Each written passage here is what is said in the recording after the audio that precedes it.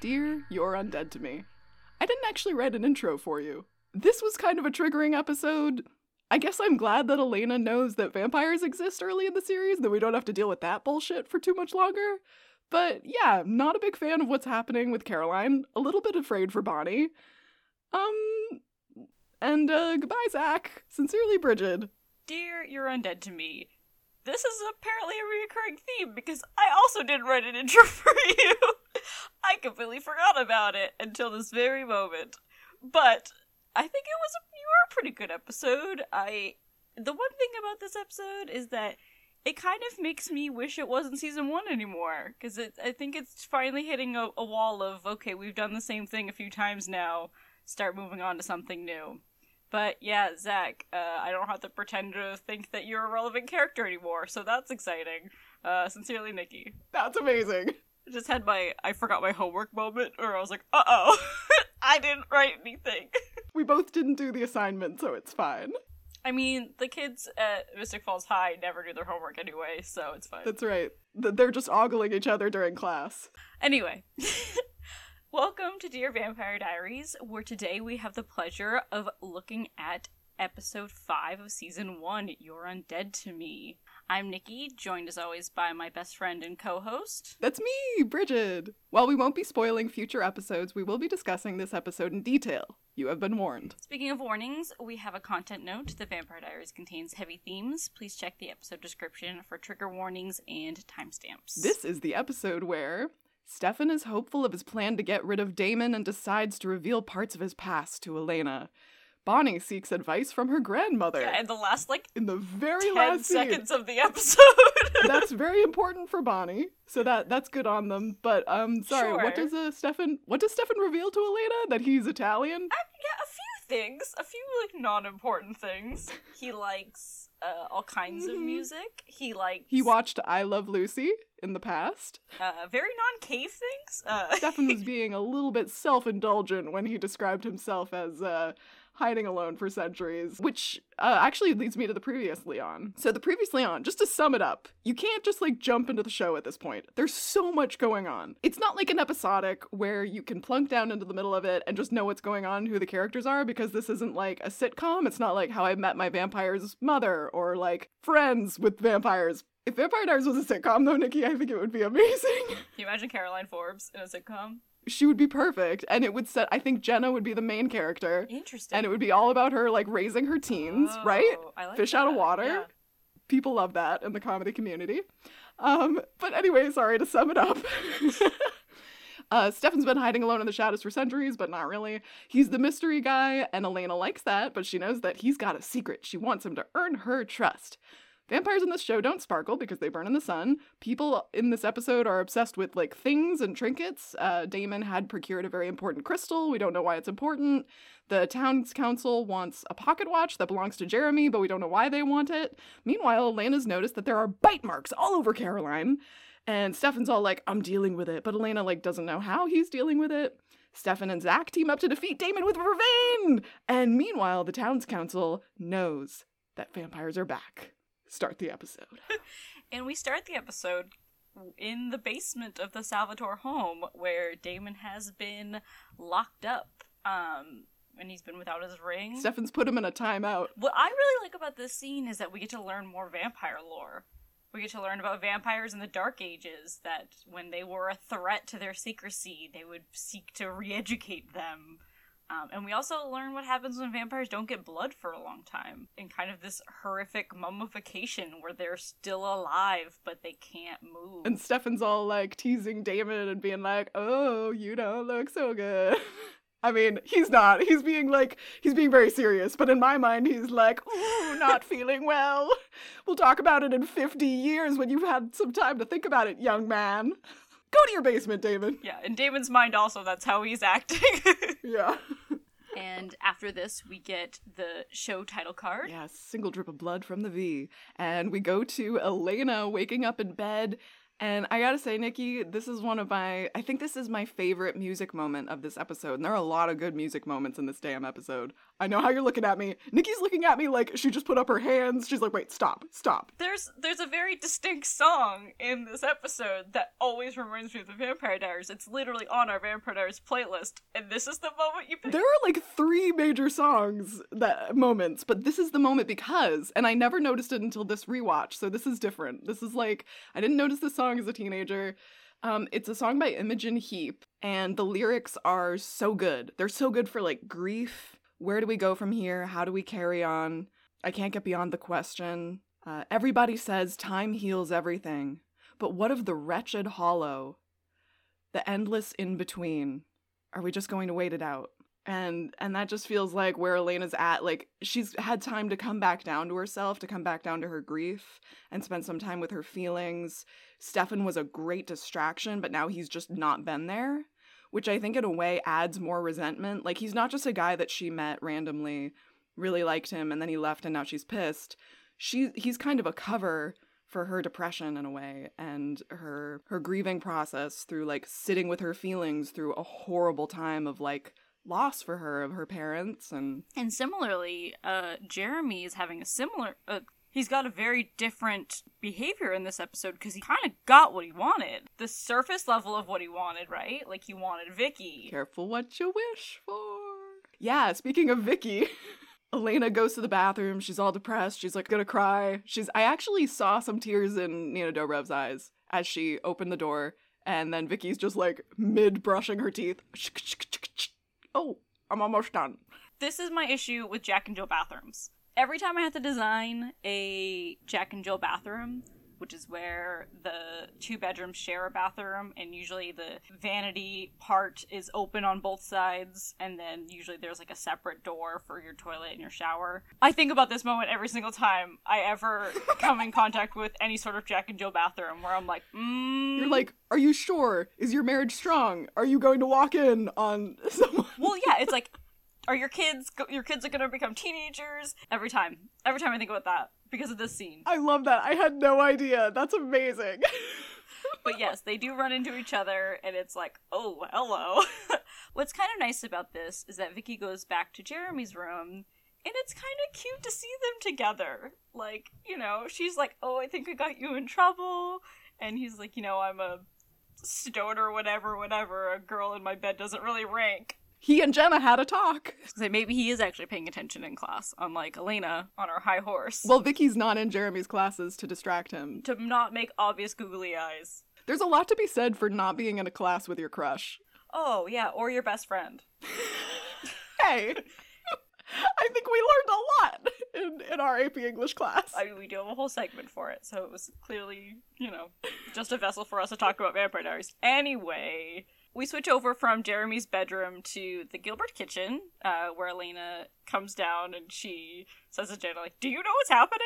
And I kind of love Jenna's parenting style, where she's like, yeah, could he be a little bit more craftier? Sure. Like, I wish that he would at least try to sneak it out, but, like, she's chill about it. And, like, for her, she knows it's, like, you know, he probably is happier with, like, you know, everyone knows that he's been in love with Vicky. It's very obvious to everybody. Yeah, I love it too. I think that Jenna is just like, she really has her priorities straight. Like, she's like, I don't want him to do things that will mess up his life forever, but like, I'm not gonna be the person that's like, don't have sex before you're whatever, because it's like unrealistic.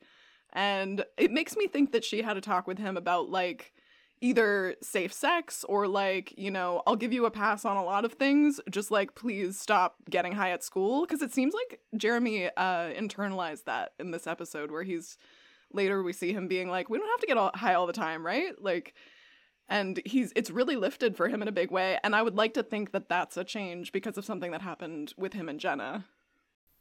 Yeah, that would be nice. I think it's a little bit more that he has the girl that he wanted, and that was kind of causing him distress prior, so now he's, like, running on that serotonin high of being with this girl, and now he's like, I just want to enjoy this moment. Yeah. But it could be both. Yeah. One of my favorite things about this scene is Elena's impression of Stefan, which is very good. She's listened to that voicemail a million times. You know, my favorite thing about this scene, Nikki, is that we find out a very important part of her personality. She is a bran flakes kind of girl. See, I'm a Lucky Charms kind of girl, which I think that says a lot about me and my personality. I'm more of a bran flakes kind of girl, too. You see, this is why we're friends, is because we balance each other out. I'm the scoop of ice cream, and you are the espresso. And our delicious affogato. So we cut back to the Salvatore house. So, Nikki, what's your personal interior design perspective on basements with jails in them? In boarding houses, have you designed any inns where there happen to be, like, you know, a little window where you can look in at a person in a room that locks from the outside? No, I do have to say that in Virginia, I get a little bit uncomfortable with the whole concept. Oh, shit. I was, like, joking last episode about, like, this is where we put the naughty borders of the Salvatore house, and you just brought this to, like, a really real level. Everything is political. Interior design is political. And I don't know if that's, like, the Salvatore thing, or if it's more just because it's the Salvatore home. I don't know. It's hard to know what was added because there very clearly have been vampires in this family for a while, and what is, like, historically just fucked up. So I don't know. Oh, this is so cool. I feel like we could have a separate podcast about this with you, with me just being like, what? And you just being like, yeah. And me being like, what? Okay, sorry. Anyway. Stay out of the basement, Stefan said. Damon's still dangerous, he said. Zach. I know. Also, I appreciate that Stefan knows that he's not good at lying. Like, I appreciate that he's self-aware that he's not good at lying. Because he's not. But at this point, he's just avoiding her. And Zach is right. Zach is weirdly right. Where, like, I love that this is paralleled with, like, Jenna being there for Elena and being like... The aunts and uncles. Yeah, the aunts and uncles. Yeah, the last time that we'll get that parallel with Stefan and Elena, sadly. So, we cut to Caroline's bedroom. Yeah. And Caroline and Bonnie are chatting, and I just feel so bad for Caroline. She's having holes in her memories. And the way that she's shot. Yeah. She's got, like, that darkness on one half of her face, and it's very, and then, like, Bonnie's in the background, like, not paying attention and looking at the candle and stuff. She's, you know, still processing what's happened to her, and I think in some way trying to, like, lessen how awful it was by being like, maybe I asked him to do it, and it's like, Bonnie has this great moment of like, why would you do that? Well, she says maybe I let him, which is a nuanced difference, and it's like, out of all the things that she said, that's the thing Bonnie responds to. I'm like, oh, like, not the losing time, not like being bitten or passing out. Like, she passed out, and the idea that, like, Bonnie jumps on this one thing of like, maybe like, Caroline's starting to open up about, like, essentially being gaslit. Bonnie's just like angry, so Caroline clams up. She doesn't want to talk about it. She's like, I just want to go back to normal, and she starts putting, like, makeup on her bite. Yeah, I didn't read that scene that way. In my in my read of it, like, Bonnie is kind of, she's like, any idea that Caroline would be blaming herself for the event, she's just like, no, like, that's not what happened. I definitely took it like, why would you do that? You know, why would you do that? It's very accusatory language. There's something about this. Actually, I want to bring up something that I learned that's helpful about, like, trauma responses, which is that everyone knows the famous fight or flight. So people think that if you didn't fight or you didn't leave, that nothing bad happened. And there are two other lesser known trauma responses, which is freeze and fawn. So freezing, we all know, like, oh, I just froze. Like, I couldn't, you know, it's like your automatic nervous system just kind of goes, oh no, I don't know what to do. Fawning, I think, is what we've seen Caroline do, which is kind of like regress a little bit to, like, a little girl, where, like, it's like, oh, okay. And there is a phenomenon where when something unsafe is happening to you, you can behave in such a way where you want to make it safe. Like, your subconscious brain is like, this is not safe. But you're like, but I want it to be safe. If it's safe, then I'm okay. And so if I say that, like, I let him do it, maybe it's okay and like nothing is wrong and I don't have to freak out anymore, because she just wants to go back to normal. And then we see like Caroline take something away from Bonnie and she says, "Get your grubby hands off it," which I'm not a fan Which of. is the crystal that Damon was quote unquote going to give to her. Sure. And then we go to the school where Elena and Bonnie are looking at Caroline interacting with other people, like everything's fine. Caroline had said to Bonnie, I just want to go back to normal, and it seems like she's done that. She's like, it's a sexy suds car wash. I want it to be in your face sexy. And I'm like, did anyone sign off on this? Did adults sign off on this? Yeah. My all caps is, what school approved the Sexy Suds car wash? What school would approve a student-run fundraiser that has the word sexy in the title of it? Like, they put it on a banner. Yeah, literally. We had a club in high school where one of the, like, there was, like, a flyer that we did around it, and it had, like, a monkey with a cigar in its mouth, and that got, like, taken down throughout the school. Wow. But this motherfucking school gets to have a Sexy Suds party? That's wild. And she's like, the band have committed. Well, and then she gets a good dig in on the band kids, and I'm like, damn, that's, I think the band kids in our high school were, like, the coolest. So, there. Yeah, they were kind of a cult. Anyway. This event is happening, which is going to give us our 5th event. Yeah! In 5 episodes. We're 5 for 5. Which leads me to ask, is all of season 1 events? And I don't remember, but so far, we're 5 for 5. Elena's like, you dealt with Damon for 4 days, and I'm with her. You couldn't call? What were they doing? Were he and Zach in the kitchen chopping up vervain, putting in a nice Italian dinner like, ooh, Damon, come and get your blood sausage and linguine. Oh, oops, there's vervain in it. Now you're weaker. Like, what were they doing for 4 days? I do appreciate Bonnie's, like, when Stefan comes up to them, Bonnie's like, I gotta go be somewhere right now. Yeah. Not even trying to lie at this point. And yeah, I think that I do like this moment because we see Elena's curious, but she's also still pissed, Mm-hmm. rightfully so. She's like, what are we doing? What's happening? Yep. But there's an interesting moment also when Caroline shows up and she asks where Damon is. Yeah, she's hopeful. Does she think that Damon's still in high school? Why would Damon be at this high school?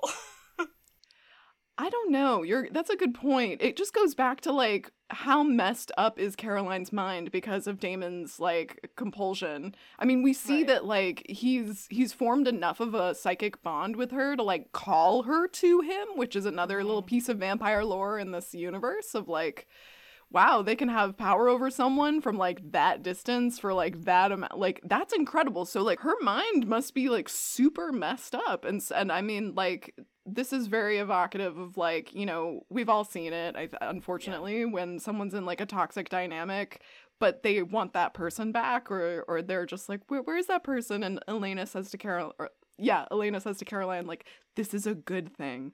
And she's like, I know that. Oh, Candace Accola, man. What a good actress. Yeah, so good.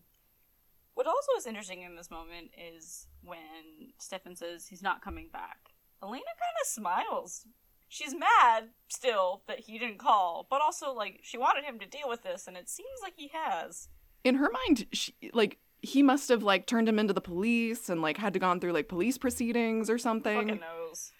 Right? Because, like, she just has no idea yet. Yeah. But, yeah, she did say in the previous episode, like, you should be calling the police. Like, you should have him arrested. Mm-hmm. So maybe she thinks something like that happened for 4 days. And that's probably why she's like, okay, you'll explain it to me later. I get it. It's something legal is going on. Not how that's not how, like, the law works. You can't just be like, oh, my brother was biting some girl. Like, that's not gonna work if she's not. But Elena didn't know about, like, sexism in writing, and so I think it's fair to say that she doesn't understand how the legal system works. Fair.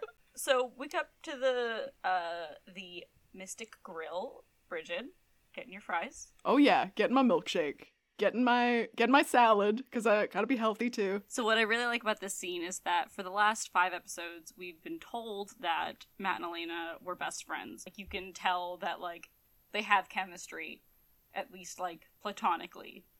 And it's kind of nice. I think Matt's doing a lot better in this episode, and I think you can give him the cookie back. Yeah, he gets a cookie back. Yeah. You better watch it, though. And then we go to the Salvatore house where Zach hears Damon choking, and he's like, "What, you don't like the prosciutto I prepared? With vervain in it?" He goes down to check, Yeah. and I'm like, what is Zach. this? What, did you not hear what Stefan said? What are you gonna do? Okay, he's having a bad time. He's gonna be having a bad time for the next 50 years. What do you think you're going to do? I know. This is classic horror movie stupidity, to go down into the basement. And he's like, "Oh, Damon, just checking on you. Would you like some vervain-laced coffee? I'm just helping myself to some." And I'm like, what is your point, Zach? Yeah. Well, but I guess we do learn that he has not had a family on purpose, and that's why he's kind of like this weird floating loner. I guess it must run in the family. They didn't give me a reason to care about Zach, ever. Like, that there's a human side of this family that, like, still is out there. Like, that's interesting. Totally. Make me care about him at all. Like, we don't even see him interact with anybody else in town. And we don't really feel the loss for Stefan either. Like, in the end, when Stefan's holding Zach, I was like, I have no emotion about this. I have more emotion about the fact that Crow Paul Wesley has been killed. But also, like, did they only, like, shoot the scenes with Zach, like, on a separate... Was the actor unavailable to shoot with any other character in this entire show but the Salvatore brothers? Because, like, he never met Elena, he's never been to the grill, he's never, like, talked to the mayor or the sheriff. That's true. He wasn't there when the Founders Council was, like, talking about stuff. And then we go back to the Mystic Grill. I love the moment of Matt and Elena talking about how weird it is that their siblings are together. Absolutely. And it answers your question of, like, why were Vicky and Jeremy hiding it? For, you know, legit reasons. Sure. So then she does confide in him a little bit. And I think that he's perfectly great in this moment where he's just like, I think you might be a nice guy. And she's like, oh, so you think I should just, like, get over? He's like, I think you should talk to him. Good advice, Matt. On that same note, Nikki, I think that there's like a disconnect between how Matt was a couple of episodes ago where he was like, why are you in the hospital, Stefan? It almost seems like Matt's gonna figure it out first. Like a couple episodes ago, it seemed like Matt was really on top of it. Why is he leaving when she gets attacked and all that kind of stuff? But then Stefan helped find Vicky, and then, even more importantly, he's good at football. Inside the mind of Matt Donovan. The pros and cons list. So Stefan finally shows up. I love that Matt is like, okay, you two have fun. Like, he's not being weird anymore. He's kind of like getting over it, and he's just like... He Bonnie's on out of there. Yeah, he does. He Bonnie's on out of there. Stefan's still giving non-answers, and I fucking love that Elena's like, no, absolutely not with this. You're just giving me vague answers. This is nothing. She's doing what Jenna wants to say that she's doing with Logan, but Jenna's a little bit more diving into the deep end with Logan. But Elena's actually showing a healthy skepticism. And then there's this chilling moment where this beautiful voice from out of nowhere that we've never heard before goes, I know you. And I'm like, do you hang out in caves often? Yeah, this moment is so cool.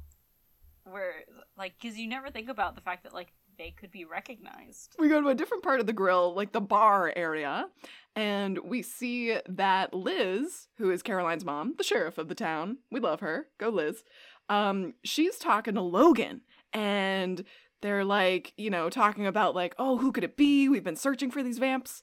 And she's like, they're smart creatures. And he's like, well, someone who only comes out at night should be obvious to find. Yeah, and they're not living in a vacant building somewhere. They're living in a very nice big mansion. And then we go to Elena's bedroom where she's sad. She's sitting in the dark. She's kind of like, I love this moment. As somebody whose brother is very much not the most outwardly affectionate as a brother, when they do have moments of like, look at me doing something sweet for you, you're like, oh, yeah, he's so sweet. But I just love this moment where he's like, maybe you should go eat something. And good advice regardless. It also made me wonder if that's something that like their mom or their dad would have said. You know what I mean? Like, she's got this little smile of, like, recognition, and you're like, oh. So Elena goes downstairs, and Stefan is there cooking up a storm. And he's making me so hungry. This is such a good scene. I think it's so interesting that he's like, well, you should at least know who you're dumping. Like, this moment could have gone very awry. just showing up in her house, but it doesn't, because like he knows his audience, and he's like, yeah, I will tell you more about me, but he tells her all of this like pop culture-y kind of shallow-y stuff. He does talk about Catherine. He talks about like the fact that like what she meant to him and like how he's handled her grief, how that's affected him, which I think for a while was like probably the most pressing thing for Elena to know. And he talks about his regret, that his biggest regret is not being able to fix things before she died. I guess this moment made me feel like we were going back over old ground because Damon had already described Catherine, and they have a lot of overlap, but the one thing that Stefan says that I really like, that gives me a picture of who Catherine is that her laugh made you laugh. It was ridiculous. And I was like, ooh, what a good show don't tell kind of thing, instead of being like, she was manipulative and sexy and whatever. It reminds me of the character of Rebecca in Rebecca, who is a ghost in the story, and you don't get to see Rebecca at all, but everyone has so much, like, she was like this larger than life person that like the main character is being told about her and like can't step into her. Sorry, that's a totally different. Yeah.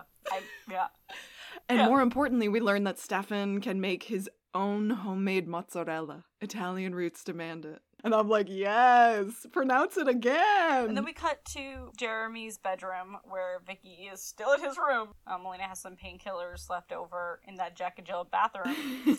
And this moment quickly reminded me why I don't like Vicky. Yeah, absolutely. No, I get that. I think also Jeremy makes the mistake when he says we. Maybe we can choose not to. It's like, she is right. There's a choice there. And like, I think that there was a moment there where he could have chosen for himself and he didn't have to get like peer pressured into this. Yeah, he's tried for so long to get her, and now he probably feels like he's on eggshells with her. That like, if he doesn't go along with like what she wants, that she'll just leave him and go back to Tyler. Good point. That's part of the problematic power dynamic with them, of her being older and him having chased her and pined after her, and now she says, I hope you're not one of those guys that now that we're together, you try to change everything about me. Which is different. That's not what he's doing. He's just saying, maybe we could not be high right now. Also, Jeremy's never shown any tendency to like want you to be something different. But I think what drove it home for me was just that I got very sick of this dynamic between Vicky and Jeremy. And I still am, where I'm like, even like at 17, I was like, this is toxic and I don't like it. Absolutely. Absolutely. And the fact that she steals these pills from his house, from his sister. Yeah. There's a lot going on here that we'll get to in a later scene. Whew. Yeah. But, switching back to the other couple, which is giving me all the happy vibes. He likes Seinfeld. He likes Miley Cyrus. Those are the only two pop culture references Elena gets. Very, very subtly, the show is like, garlic. Yum, yum, yum, yum, yum. And then in this moment where Elena cuts her finger and Stefan has his, like, vampire-y eyes going all, she sees it in the reflection and turns around and she's like, oh my god. And this is the second time she's seen him have this reaction. And so it's kind of familiar to her because she's seen it up close and personal before. And I want to say, Nikki, she says, I think my paranoia has turned into full-blown hallucinations. And he says, part of your charm, and then kisses her. And I'm like, now this revisits this conversation we've had about gaslighting, where like, Stefan isn't trying to make her think that she's crazy, but at this point, as he's continuing to lie to her, she's naturally feeling very invalidated in her reality and actually thinking that she's maybe having delusions. Yeah. And then we have an interesting scene where Caroline's in her bedroom and it's intercut with Damon calling her name in the basement. Damon, he's all pale and he's not looking too good. Meanwhile, Caroline is talking to Tiki on the phone and she's like, don't wear the one piece. I've seen you in it. Believe me. And I'm like, be nice, Caroline. Also, I get a little bit of Mean Girl vibes where it's like... Absolutely. No. I mean more like, stop trying to make Tiki happen. Tiki's not gonna be a character. It just feels like in this one episode, they were like, we need, like, a tertiary character. So, like, we mentioned this name in an episode a while back, so let's just, like, throw this whole character in and she can have a grandfather and be, like, a little bit rude. Let's count all the things we know about Tiki. She's bad at holding signs. She doesn't want to be in a one piece. No, she does want to be in a one piece. Oh, she does want to be in a one piece. She has a grandfather. She's kind of mean. She doesn't like that guy's car. I think that they've really fleshed out Tiki's character. And in the scene, Crow Paul Wesley shows up to Caroline's window, and she's so mean to him. She throws a pillow at him. And then we go to the basement, right? Where Stefan and Damon are passing fortune cookies back and forth between the bars, like, lies will catch up to you if you keep lying to yourself about what you are. The beauty of you in there and me out here is I can walk away. And then we cut to the Sexy Suds car wash. They forget that high school encapsulates, like, 13-year-olds up to, like, yuck. I hate it. Literally what I have written here, because you know how I like to describe the scene for the folks at home. We see shirtless men hosing down cars, and you're right there, boys. And we see a bunch of two-piece ladies who are definitely college-aged, not in real high school. They're counting money. And Caroline's explaining the rules of the money box like a boss. But good parts about this is our definitely in their 20s actors are really cute when they're like, oh, you should take your clothes off. And like, you know, you should take your clothes off. And then they're both like kind of awkward and sweet about it. And I love it. You know, Nikki, I find it kind of interesting that like so far the only shirtless man was Paul Wesley. And then now everyone's shirtless except Paul Wesley. That really screwed with me. I was like, what are we doing here, Vampire Diaries? My big gripe, why the fuck is Stefan wearing jeans to a car wash? You know they're gonna get wet, and wet jeans are like the most uncomfortable thing in the world. Anyway. And we finally meet Tiki in the flesh. Hey, she's not just a name. Why does she put a hose in that already full bucket? So that we can get the moment of the bucket blowing up in her face, which is great, because Bonnie's like, look at me using my magic. We'll see how that kind of unravels later, but in this moment, it's like, good for you. I have feelings about Bonnie using magic to, like, for personal resentments. I think it's, like, got a different tone in this episode, as we'll see, obviously, with the fire, which is scary. And this is, like, the progression of that. Last episode, when she was, like, lighting candles in, like, a room to kind of, like, help people, like, to help the people that Mrs. Lockwood was bullying, that was cool and, like, very magical and like, a wonderful thing. And then now in this episode, it's like magic is taking her away from being present, like, with her friend who has recently gone through, like, an assaultive and toxic relationship. It's taking her away from, like, being kind to the guy who was just sort of, like, dissed by Tiki. And she's using it on the only other, like, black-speaking character that we have. And I'm like, oh, that kind of sucks that they're being pitted against each other. And then it's, like, actually destructive with the fire at the end. So I'm like, ooh, good time to go to Graham. So I'm glad that... But I have to say that I feel like it's a very human thing that if you get magic as a teenager and somebody's being a dick to you, you wouldn't be like... Right on, Scorpio Rising, I see you. What? I don't know what you're talking about. We switch over to Logan, who is being a news reporter, and Jenna calls out the fact that they're gonna show the girls in their bikinis, and he makes a comment about them, like, most Americans or like a good chunk of Americans watching the news with the sound off, and it's like, again, these are underage girls. This is gross. Yeah, I was going to make that same point of, like, when he's actually reporting on it, what he's saying is, you know, Mystic Falls High, the students are still healing from the death of their football coach. And I'm like sexual healing? Like sexy suds healing?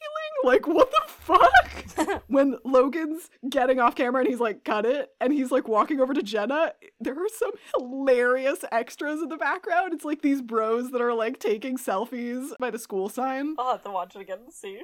Oh my god, it's amazing. And then we get Elena and Stefan, and they're washing the car, and Elena's like, oh, you're getting this like soap in your ring. You should take it off, like you can put it in my bag. And you know, she asks about it, and what's kind of nice is that Stefan gives some more direct answers. He says that it's from their family crest, and yeah, lapis lazuli. Yes. I'm like, ooh, pronounce it again. Say it slower. Being Italian is his whole identity suddenly. Yeah, you know, cave, secrets. I Love Lucy. Italian. Right. And Elena keeps asking to put it away. And I kind of feel like she's being pushy because, again, she can feel subconsciously that there's something there. Like, she's like, I'm going to go wherever the resistance is because she's going to, like, poke it out. Yeah. And then we go over to Caroline, who is running an empire. She's off to get more towels and those shimmy things. She's minding the money. Are we surprised? No. Caroline goes to go get more. And she's in the school. I always think that schools after hours are kind of creepy. I was going to say the exact same thing. Anytime you're in a building, like a big building that's Right. supposed to be full of people and you're alone, it feels that same way being in a theater by yourself too. Being in a theater all alone is like, oh, there's some ghosts here. Even if you don't believe in ghosts, you're like, oh, fuck this. Right, yeah. An office building is the same thing too. Yes, an office building. I've absolutely felt that. Yes. Yes, and you can almost feel how, like, cold and, like, hard, because you can, like, see the reflection of the lockers, and it's, like, dark, and it's, like, we were just outside. It was so, like, wet and wild and, like, you know, sunny and all that stuff. And then to get this juxtaposition of, like, I feel like this is an embodiment of what Caroline's been going through. To the world, she's showing off this, like, I shine, I am a leader, I am the fun, perky cheerleader who has no problems. And on the inside, when she's alone, it's dark, it's cold, she feels vastly alone. Like, I think this is shot so well. I think that that's a good metaphor for her character as whole. Like, even from the first episode, you know, there's that moment of, like, how she is on the outside, and then her breakdown to Bonnie when she's just like, you know, I try so hard. And, like, you can see that there's something in Caroline that's not this bright, perky person. Because in this moment, you know, we get reminded very quickly, like the show likes to do, of like you like to say, like, oh, you're in a horror movie. Like, yeah. The music kicks in, and she's in the hall alone. Yeah. And then Damon's there. And Damon is trying to get her attention. Yeah, he must have formed a very strong psychic connection with her to be able to do this. It's unlike anything we've seen so far. And then we go back outside where the sun is and everything's fine. And whoever this is that plays Tiki's grandfather, I love this actor. I don't know about you, but I feel like he did such a good job of being, like, sweet, and yet there's, like, a sinister thing about it, but he's, like, genuinely just remembering it, doesn't know what it means, but it lands so well. And Tiki being mean to him breaks my heart. I don't like it. Yeah, I didn't like it. And he mentions 1953, which I don't know if you remember this, Nerky, but when we were back in Mr. Tanner's classroom a couple episodes ago, Stefan had a little showdown with Mr. Tanner about the year 1953 being when the Korean War ended. That's a nice little Easter egg. I never noticed that. Right? So, like, maybe he fought in the Korean War and got back that year, and that's why he remembers, and maybe that's why he was visiting home. Oh, because he also remembers Joseph passing away. We get to see more of Elena putting the pieces together. You know, she has this gut instinct, and she's like, something's not right. And she has all of these, she has, like, these avenues that she could take that are, oh, I can brush this aside also. She has, Tiki calling her grandfather Alzheimer, which is, I don't appreciate. I think that that's fucked up. And also Tiki says it where, like, he can hear it. Like, he's, like, right there, and he's turning around, and she's like, he wasn't bothering you, was he? He's a little Alzheimer. And I'm just like, he's such a nice man. Elena disregards that, and she still wants to hear what he had to say about it. Right. She immediately goes, no, he was sweet. Yeah. And then she asks him for more information, and then she gets it, and she's not gonna just brush this one aside. Absolutely. And she, as she sort of is piecing this together, she looks back over her shoulder at Stefan in his black t-shirt, surrounded by shirtless extras. What is this show doing to me, and why? Why? Again, the jeans, like, we can wear shorts. The jeans really bothered me. I don't know if you can tell. See, you're upset about the bottom half of his outfit, and I'm upset about the top half not being gone. Or, why does this black t-shirt not have "Can't I'm a Loner" on it? I'm sorry. Where's his motto? To the cemetery. And Vicky shotguns Jeremy, like she blows smoke into his mouth like she's never shotgunned anyone before. I'm like, are you a real stoner? Okay, come on. It was sloppy. It was sloppy at best. Even I was like, that looks bad. Like, that looks like you did it wrong. Yeah, and Jeremy acts like, ooh, what a good hit. And I'm like, no, bullshit. Did any smoke get in your mouth at all? But we get to meet Vicky's friends, who we've never seen before. These are the guys at woodshop, I guess. I don't know. So then we cut back to the high school. And I want to like Logan and Jenna's banter, but I can't because I love Jenna and I know that Logan's using her. Like, I want to enjoy this, but it's cringe. The thing that I've realized the most from this rewatch is how many good one-liners Jenna has. Oh my god, a very reluctant maybe to both. And that delivery, Sarah Canning, snaps. Love that. Yes. But so Elena wants to look at some footage of this event that Tiki's grandfather told her about. Very smart. Maybe Elena should be an investigative journalist when she learns to stop asking questions like, so your family's from Italy? Bridget, I have a question for you. Yeah. So, in shows like this, there's a lot of times when are the other characters going to find out the big secret? When are they going to find out that there's this hidden world, that they're a vampire, that they're hunting vampires, that their boyfriend's a vampire, their friend's a witch, who's all a this vampire, stuff. their friend's a witch, they're a mermaid, whatever the fuck it is. Fairies, in the case of True Blood. Sorry. I get very annoyed when it takes too long for characters to know or not know. I'm like, can you just fucking tell them? So there's always like kind of a balance of like, how long do you keep your protagonist or one of your main characters in the dark? Do you like them not knowing for a period of time? I agree. I think it says a lot about the characters too. Like, how long it takes for someone to find out. I mean, we're getting like information about Elena's character right now, which like Matt already knows. He's like, she's big on trust. She's been saying that. If he's not going to tell her, she's going to find out and she's not going to stop digging until she does. And so like that's like a cool Elena quality because she's tenacious. And even though she's kind of not the brightest bulb sometimes, to put it nicely, no problem there. Her brain is still forming. Her brain is not fully formed. It's okay, teenagers, but so I think it's okay as long as it makes sense with the characters. And I think it makes sense why Stefan didn't want to tell her, but then he reached this like that stalemate we were talking about. So it makes sense to me that like he still doesn't want to tell her because he thinks that he's going to be like probably unlovable, honestly. I mean, and we don't see how she really reacts in this. I think it's chilling to see her put it together at the end, but I think it says a lot about characters in terms of like in Buffy, like, it says a lot about those characters, how they find out and how they react. And it says a lot about, characters in like, or in True Blood or in any of these cases where like there's a secret, there's a before and an after world. Right. Of like. Yeah, I just always think it's interesting, like, how shows and books and media decide to handle the situation. Because I get very kind of quickly get bored of the like, they don't know, they're in the dark. Like, I'm always just like, alright, but like, as the audience who knows everything, that gets very boring.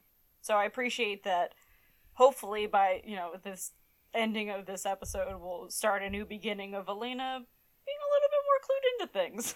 Yeah, and hopefully, like, her tenaciousness is a staple. Right. So, back to the show. Caroline's walking like a zombie down the road to the Salvatore house. I love how this is shot, too.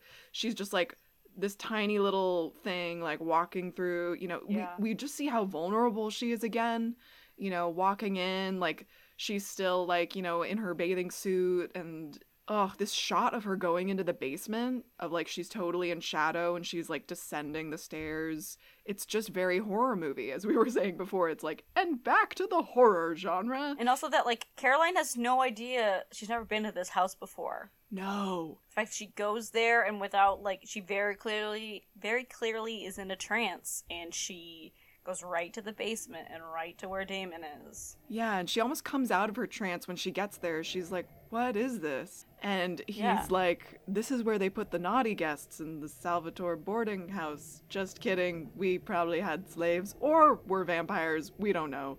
This show. What is this show? And she's like, what show? Are we in the Truman Show? Oh, I'm sorry. I'm daydreaming again. Anyway. She's face to face with the person who she actually gets to like put words to it, and she says, "You bit me," and he immediately goes, "You liked it." And as we know, this is very triggering and evocative of like gaslighting in the face of like being called out on abuse and saying like, well, it's fine because like you're complicit in some way, which is why I was so upset earlier when like Bonnie only picked up on Caroline saying, maybe I let him, because it's like she feels complicit in some way. And that's very typical of especially teens, children, people who are being, you know, groomed and stuff. It's, oh my God, that can be very embedded of like, she says, why do I keep remembering the same things in different ways?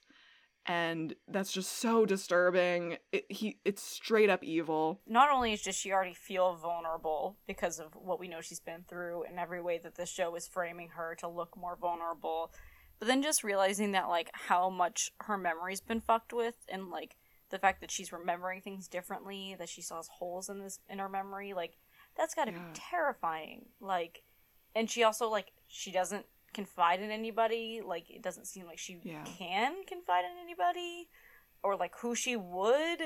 And like she tried earlier, and it's sad to think that like this character who we've seen in so many other ways be so independent and so in control and so like so much willpower, and then like to see this other character try to strip that away. It's really frustrating. But luckily, Zach comes in. Well, luckily in the sense that I like Caroline more than Zach. Zach comes in and stops her from freeing Damon, kind of. Damon gets out, he kills Zach, but luckily Caroline is able to run. And she back kicks him. She just makes it out the door, and thank God that Stefan took Damon's ring. And Caroline runs off heading back to the Sexy Suds car wash. Tiki has been left in charge. That's what she says. And she's like, here, Bonnie, like, sweep the pavement, as if that's gonna do anything. I don't think Tiki understands a lot of the logistics of how things work, like that you don't fill up an already full bucket and that you don't have to, like, brush the sidewalk until it's clean. Anyway. Yeah, I love Bonnie's, like, by default it is clean. Yeah, I agree with Bonnie. So just, like, soap and water going under the ground. Yeah, this is ridiculous. And so, Bonnie, just starts her magic. It's almost like her magic is like a trance. In the same way we just saw Caroline in a trance because of Damon. It's almost like Bonnie can't, break out of it as she's, like, just watching this happen. It's clear she doesn't have control over her magic yet. I'm really grateful that Stefan's there and that Stefan knows about witches. He breaks her from this trance, and we see her very vulnerable in this moment. She's like, did anybody else see? And he's like, no. She says, did I do this? Did I do this? She's like very disconnected almost from like, am I that powerful? And he nods his head because he def knows about witches. I really appreciate in this moment that we know that Stefan, more than most people, can appreciate wanting to keep a secret. And he knows what it's like to have a secret that makes you dangerous. And also, this is a great music moment. Anjali's boom. Myself is something I don't wanna. Oh, it's so good. So after this moment with Bonnie, we get to see Elena at the news station where Logan shows her how to run the things, and luckily for our protagonist, Logan gets distracted and he doesn't get to see Elena see Stefan in 1953, which probably would have been bad, seeing that he's on the Founders Council and looking for vampires. Bonnie's little fire pyrotechnics came at just the right time. Yeah, also him being like, ooh, can you imagine there's news in this town? Yes, Logan Fell, we're aware. There have been multiple murders. What are you talking about? That's pretty damn insensitive. There's an event every other day. Of course there's news in Mystic Falls. What are you talking about? Yeah. And he's like, it's very simple to use, the computer. And we're like, oh, good. I'm glad. So that she could just look up keywords. Joseph Salvatore, animal attack. And it works. But before we see that it works, we go back to the cemetery, where Jeremy finds out that Vicky took Elena's pain meds. And, you know, he's like, she's gonna notice. You know, they kind of go off to the side and he's like, yeah, it is kind of a big deal. And they get into something a little bit deeper even than like, it's more than just getting high. It's like lifestyle. Mm-hmm. She's essentially saying, you're like a rich boy who is depressed because his parents died. You're gonna get over it. I'm always gonna be the girl from the wrong side of the tracks. Yeah. And I'm still gonna be here waiting tables and doing stuff. And it becomes more than just like, you actually stole drugs. Like, and I don't want you to do that. And also, like, Jeremy was wrong in how he talked about these people that he barely knows. Right. You should not call them, like, a waste of space. That's also fucked up. Yeah. This is very, he's 15, he's lashing out again. Yeah. Yeah. Mm-hmm. And then Vicky is acting like she has no autonomy over her own life. Yeah. You know, she's very much like, this is where I'm always gonna be. I'm always gonna be doing this. Like, you're, like, and also minimizing what Jeremy's gone through. Like, sure, Jeremy is privileged, but, like, he's also gone through huge grief, you know? And, like, she has things going on in her life that are fucked up, but, like, that doesn't mean that he doesn't. Her calling it his dark period is kind of like Caroline calling it a blah phase. Yeah. And also, like, you know, I think Vicky she definitely has less than the Gilberts, is probably monetarily speaking. But she does have a brother that loves her. She's still in, like, a, nice town. Vampires excluded. You know, she has a job. She's going to a good school. Like, she has a lot going for her. Absolutely. And Jeremy even kind of hints at that where he's like, no, you're not like them. Like, you don't have to be. Like, and what he means is, like, is all those things that you just said where, like, I can see that he believes in her. Yeah. You know? And it's really sad that this conversation that should validly happen around her taking drugs from his house that she stole from his sister just becomes this like larger than life conversation about like where are we gonna be in like 10 years. I was like, what? Yeah. And then of course she throws in the dig of like going back to Tyler. This is now Vicky's baggage. Like, yes, she is treated poorly by a lot of people, including like Damon and Tyler, but her saying, like, if I want to feel like shit about myself, essentially, like, I'll just go back to Tyler. It's like, but you still feel like shit about yourself when you're with Jeremy because it's a self-fulfilling prophecy of you doing things that you're not proud of. Hey, Bridget. Yeah. Like, a note just appeared on my, like, a comment on my Google Doc. Says it's a comment from Jeremy. Oh goodness. It just says, I don't want to be getting high all the time anymore. How do I get Vicky to understand that?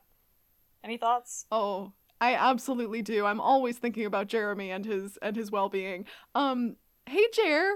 Here, wait, let me type while you're doing this. Okay, go ahead. I'll dictate. Oh, okay. Yes.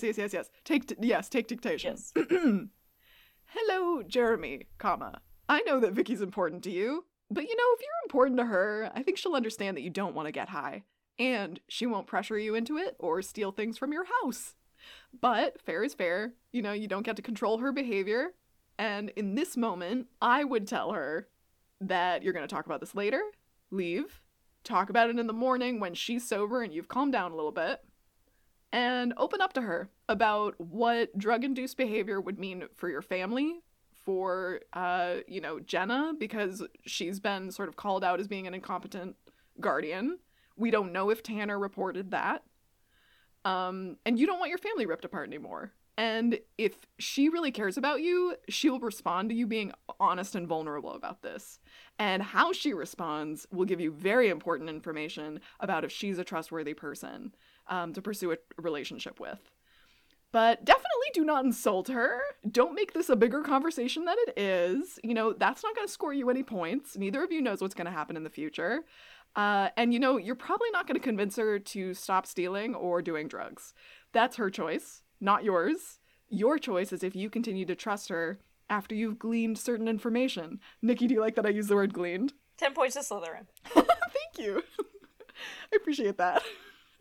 So glad to get that off my chest. I really do care about Jeremy. After this yikes moment in the cemetery, we go back to the Sexy Suds car wash, where, you know, Matt's giving Stefan some advice, and I kind of appreciate it. He's like, you know, he's big on trust, and, like, if she thinks that you're hiding something, she's going to lean into it. Cut to Elena at the news station. Leaning into it. You know what's cool too? Matt's not like keeping track of Elena either. Like Stefan comes over and is like, have you seen her? And he's like, she might have gone home, not sure.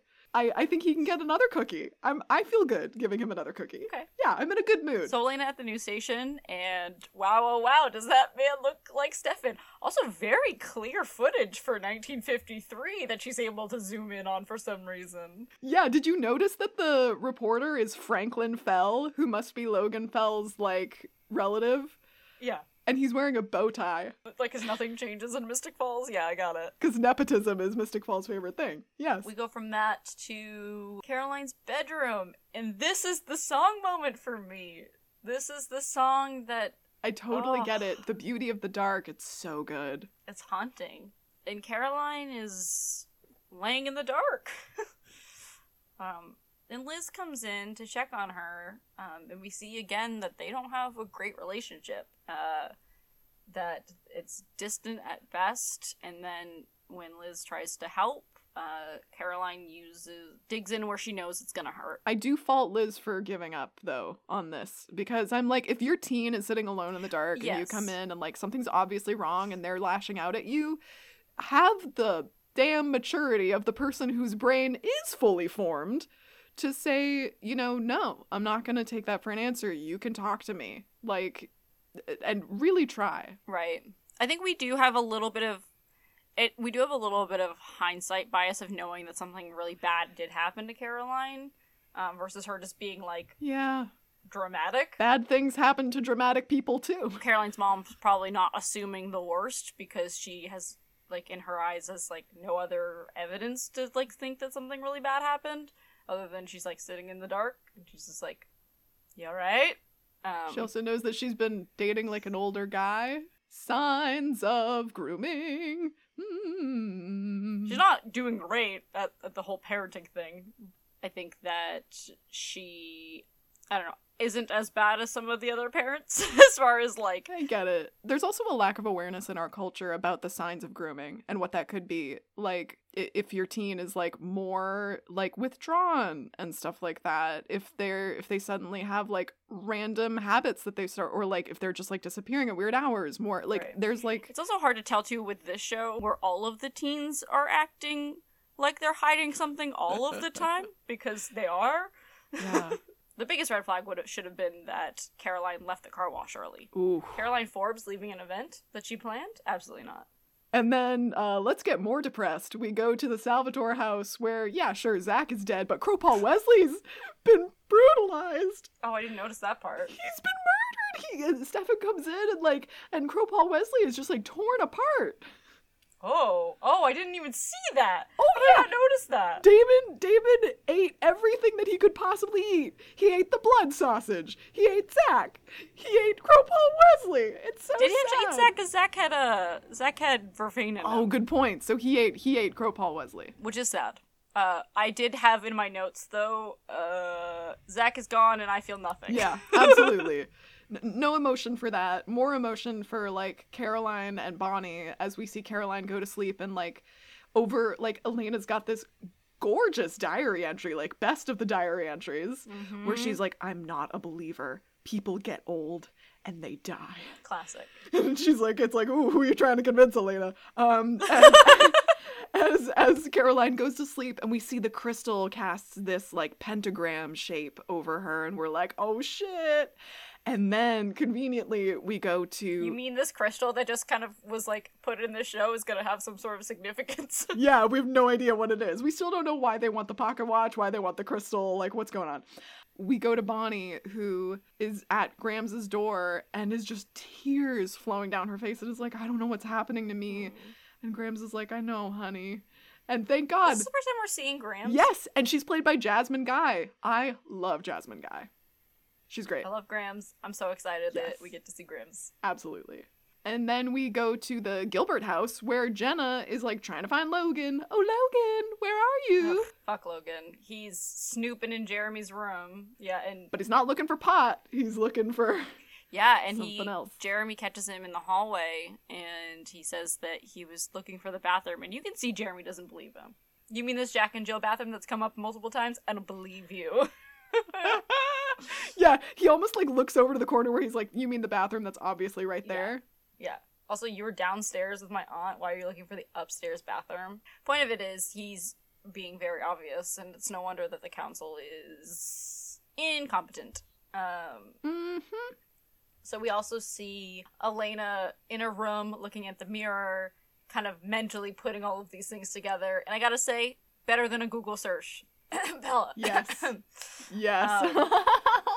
You know, where she's putting together all these moments that have happened that you mentioned earlier, Bridget, Yes. of like, and then this happened, and then this, and like, she's trying in every way possible to be like, it can't be this, it can't be vampires, but it's just coming back to vampires. Right. And actually we get like a really convenient moment of like looking back and seeing Matt be like, she said it was a vampire, and that's what gives her the word, which is cool that she gets to realize it and it has a name without her having to like be like vampire out loud or whatever. Say it out loud. Yeah. And the pain in her eyes is so good. Nina Dobrev has this great moment. I mean, it's so good. You see her processing. What's the opposite of smizing? So Elena's got this moment where we're like, oh shit, what is she gonna do about this? We cut to the cemetery. In a genius moment where, like, the music turns from, like, the montage music to, like, the actual music that the stoners are listening to on the radio. In the car. Yeah. Very cool. So good. And it, like, stops suddenly. And they're like, and they're like, not it, Vicky, ah. And I hate these. What is this TV idea of stoners? So Vicky's like reluctantly getting up, and you can tell that she regrets everything that happened with Jeremy. She's feeling kind of down. She walks over to the car to restart the music, and there's a very sad man there, and he's all like, I'm sick, come closer. We definitely don't. I have something to tell you. Yeah, we don't get closer to people that say come closer. Let's never. Yeah, in the middle of the woods. Like, no, thank you. Thanks for the suggestion, but nah. But yet again, Vicky has become the victim of Damon's thirst. How does he Yeah, she just, and if she wasn't high in the cemetery, perhaps she wouldn't have been there. Maybe she could have been at home with Jeremy and could have been in the room and found Logan and been like, what the fuck are you doing? And everything could have turned out differently. But it didn't. C'est la vie. We're not there. We don't know if Vicky's alive after this or not. But, yep, so I guess that's a question for next week. But Stefan gets home and realizes Damon's escaped. Stefan's on full-on hunt down the vampire mode, and we get to see... he's in Buffy mode. He's got, like, a steak. For the first time, we get to see a steak! Yes! Good point! He's like, my Italian roots. I prepared this steak especially for Damon. I put a little bit of herbs on it. I put a little bit of, And he's, like, full-on ready to charge out the door. He opens the door, and Elena Gilbert is standing there. What are you? And that says so much about her character that she goes to confront him. She has so much courage. Absolutely. She immediately goes there. She doesn't care that it's nighttime. And that's where the episode ends. Oof! Such a good ending! Such a good episode.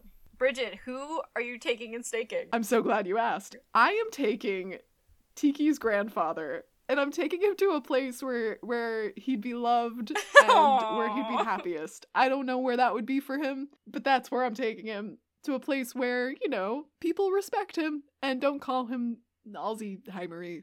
I really liked him. And I'm staking Damon, specifically for saying you liked it. All right, Nikki, who are you taking and who are you staking? I am taking Elena, and I'm taking her to all of the answers she wants. I really liked Elena in this episode. She has a couple moments where I'm like, oh my god, Elena, what are we doing? But that's kind of just my general opinion about Elena for the whole series. But I like that she isn't putting up with the bullshit of not getting answers.